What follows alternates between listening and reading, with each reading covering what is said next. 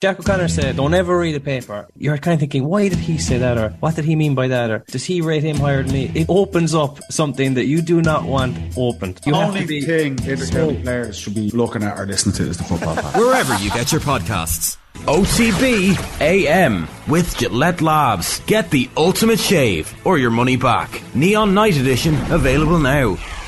I'd say Fergal O'Brien joins us in studio to look back on the World Championships. Fergal, all in all, I suppose when you have a first-time winner like this, it's hard to know whether or not this is like we're witnessing a one-time winner or somebody who's going to go on and have a great career. But notwithstanding that, it seems like it was a pretty good World Championships all told, with some controversy, some stereotypical Ronnie brilliance, him collapsing in the way he did. Not a bad 2 weeks all told. Yeah, absolutely. It was a bit of everything.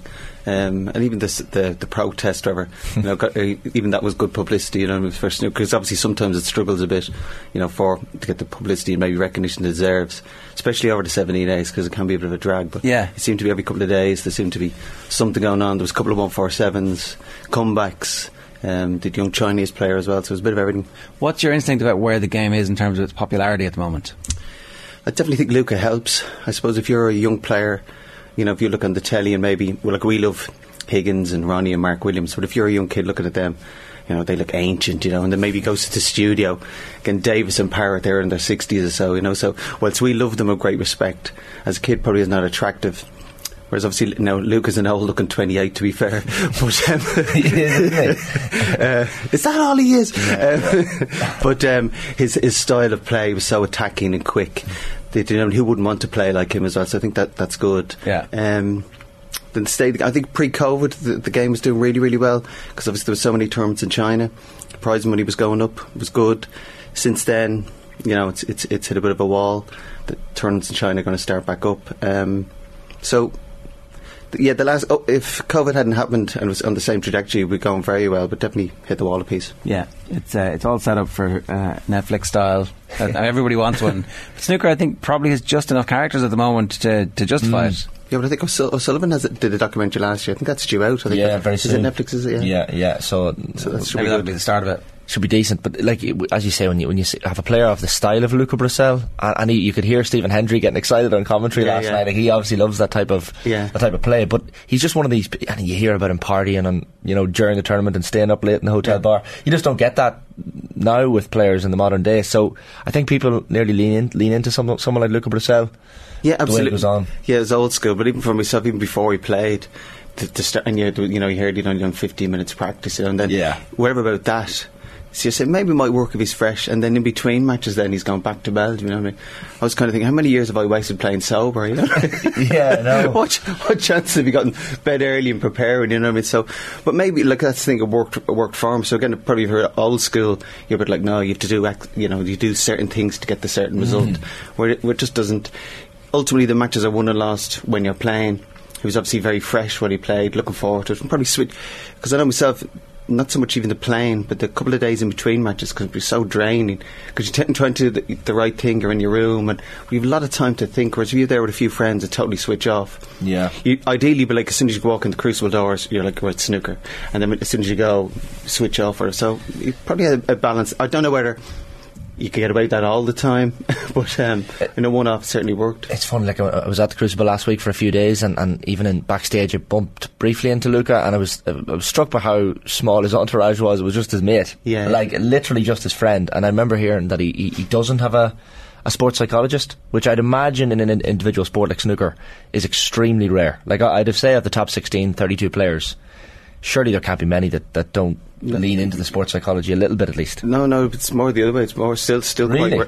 quite rare that you have. You obviously have coaches, like even my own coach would say, Chris Henry, he obviously deals in the mental side as well. But Mark Allen has a sports psychologist, but just people that have just a sports psychologist, a lot of them still wouldn't have coaches.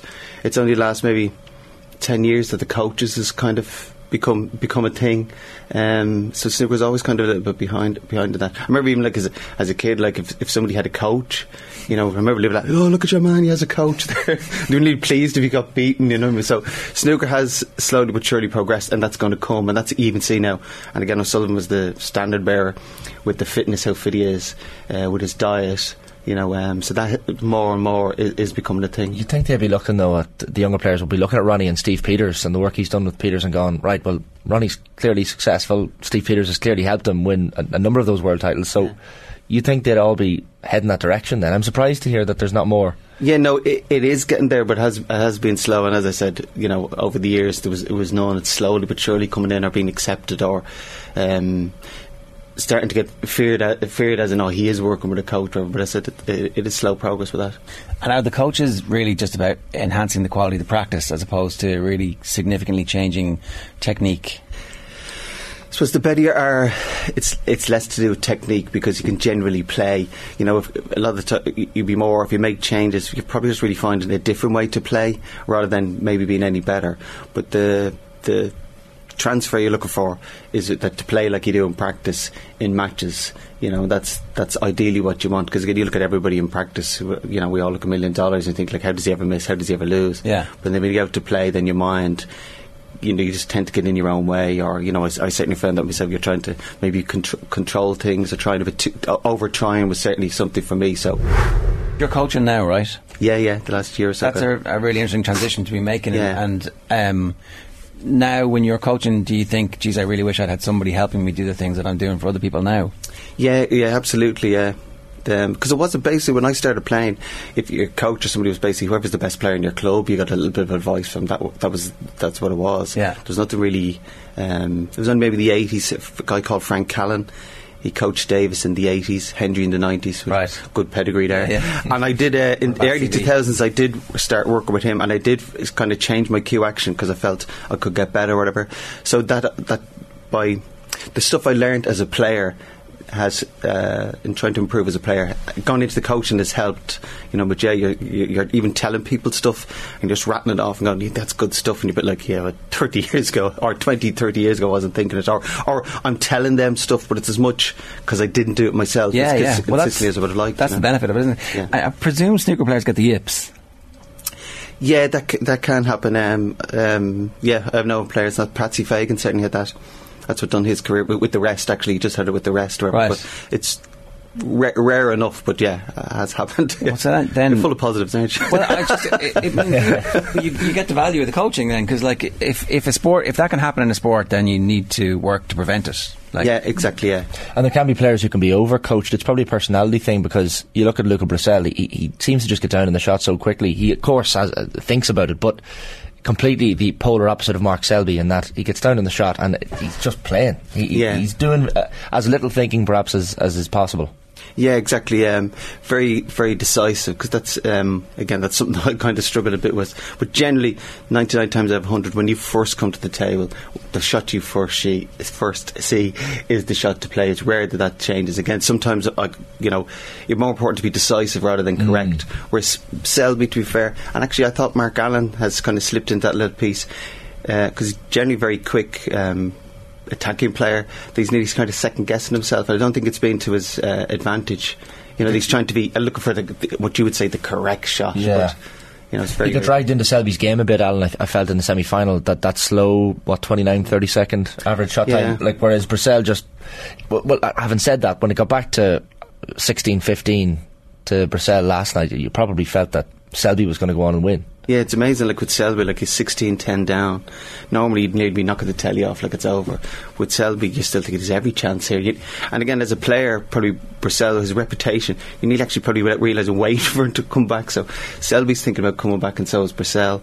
But no, it's great. I thought with Mark Allen, as I said, the style of play, I think Mark himself was happy enough to go toe to toe, have longer frames. It wouldn't necessarily suit Mark Allen, I don't think, as much as Selby. But also, Luca Brecel, he's quicker, but also Mark Allen would play like a thin safety and keep the pack together, whereas Luca Brecel, first chance, would play thick safety. So that then forces Selby either to go for one, or Selby's next shot is harder, because his safety has to be better if potentially Brecel can pot 5 or 6 reds, whereas if it's a tight pack. And again, what might be a shot long pot the players might refuse or mightn't get, Luca's going to go for, and if he's playing well, get a high percentage. So it puts a greater pressure on your own game. I think Roy Keane was there. Was at the Crucible at the weekend. He was certainly there on Sunday night. So he got the session in with the Selby maximum break, which wasn't a bad one. Oh yeah. To get to, but could you imagine if there was the Allen and Selby semi? He'd be giving the view. So. Jesus, yeah. He'd probably say Selby was just doing his job. For the 147. But I mean, how do you put that achievement into context? It's with the first ever time there's been a maximum break in a world final, which is very, very impressive, and it's a first 147 at the Crucible for Selby generally. So maybe put that into context for us. Like that's quite an achievement. Yeah, it's brilliant. It really is. I said in the final with the pressure that's there and the crowd, and to be fair, his cue ball control was so good. It was only just he never looked like missing, you know what I mean? Because even when you thought, okay, when he maybe gets down to the colours, the pressure might kick in, you know. And then even when he's put the pink and he's going, you know, messing with his tongue and he's stuck on the black, you know what I mean? Whereas you're still like, make sure you put the black. Yeah. You look pretty foolish if you miss the black, but no, it's fantastic to keep, because from early your mind just can get ahead of yourself. Like, so even in practice sometimes you could be, you know, you're on 64 and you start getting a little bit ahead of yourself, which could slow you down and tighten up, but no, it's fantastic. It's a bit wild that Brecel wins, having won the first round 10-9 and then having been so far behind Ronnie, who you just think is like going to cruise to this, and then going to, you know, ultimately the winner took that, you know? Yeah. Is that just a sign that this guy has something very unique and we could see him win multiple, or is that like, this is his week, he should really enjoy this because this is never going to happen again? Lightning struck multiple times across the course of the 2 weeks. Yeah, no, I don't think it's that. If I'd put a number, I'd say he could maybe win 2 or 3. Right. I don't think he's 7 or 8, but I mean, since he was 13, 14, like we've all heard about him. Yeah. Where there's this kid in Belgium, and I think players have begun. Henry might be going over 2 exhibitions and he was hammering them. And then at 17 he made his first time at the Crucible, so it's more being delayed. Right. You know, you more at 17 thought, could he be the youngest ever world champion? You'd say it was the maturing, except it didn't feel that way from the stories he was telling us, you know? Yeah, exactly. But yeah, look, real nice guy, real quiet guy. But again, always stayed in the general consensus, the fact that he stayed in Belgium, because again, even like myself and Ken and others, you had to go to England, you had to be playing the players to improve, to raise the standard. He's always stayed on his own, and even when he was at home, it wasn't like he was even practicing with other players, so it was a lot of solo work. Yeah. And generally if you do too much solo work, you know, it doesn't kind of work, so but again, it worked for him, you know. It's like the tap open, because he's been playing at the Crucible for 11 years now. Yeah, never won a game. And had never won a game, always first round exit. So, and it was, as he mentioned last night afterwards, like Ricky Walden, 10-9 first round, could have easily lost that match in the decider, but it's like the tap opened. Yeah, it's unbelievable. When he won the first, there was the shades of it. If you're old enough, to Joe Johnson, he had that couple of weeks just flying under no pressure. Of course, beat Steve Davis in the final, and we haven't had a kind of a Joe Johnson winner. You know, maybe Sean Murphy a little piece in 2005. So one was kind of due, but I mean, no disrespect to Joe Johnson because he won the Worlds, but Luke is a far better player than. You know, it's not quite a case of that was his week and good night. Now he's so we should super talented, and again he's still at 28. So should mention before we finish, Fergal's been inducted into the Irish Snooker Hall of Fame. Congratulations as well. Yeah, Sunday I was quite proud of myself for that. Quite an achievement, isn't it? Yeah, no, I was pleased actually, because there was a ceremony and like my family came, whatever, wife and mum and dad, and Angus McAnally was he's involved with the Snooker Brilliance Association. So I was up there, he asked me a few questions. I was delighted because I said if I'd have started speaking I'd probably still be crying. So I was delighted, just kind of distracted me, but no, it really was. It was a lovely ceremony, the kind of, you know, picture on the wall, like see Ken got inducted last year. So no, it really was chuffed with that, to be fair. Great. Well, we wish you the very best with the coaching and everything else that's coming as well. Fergal, good stuff. Thanks a million for joining us. Thanks for Fergal O'Brien. Give us some thoughts on the World Snooker Finals there. OTB AM with Gillette Labs. Get the ultimate shave or your money back. Neon Night Edition available now.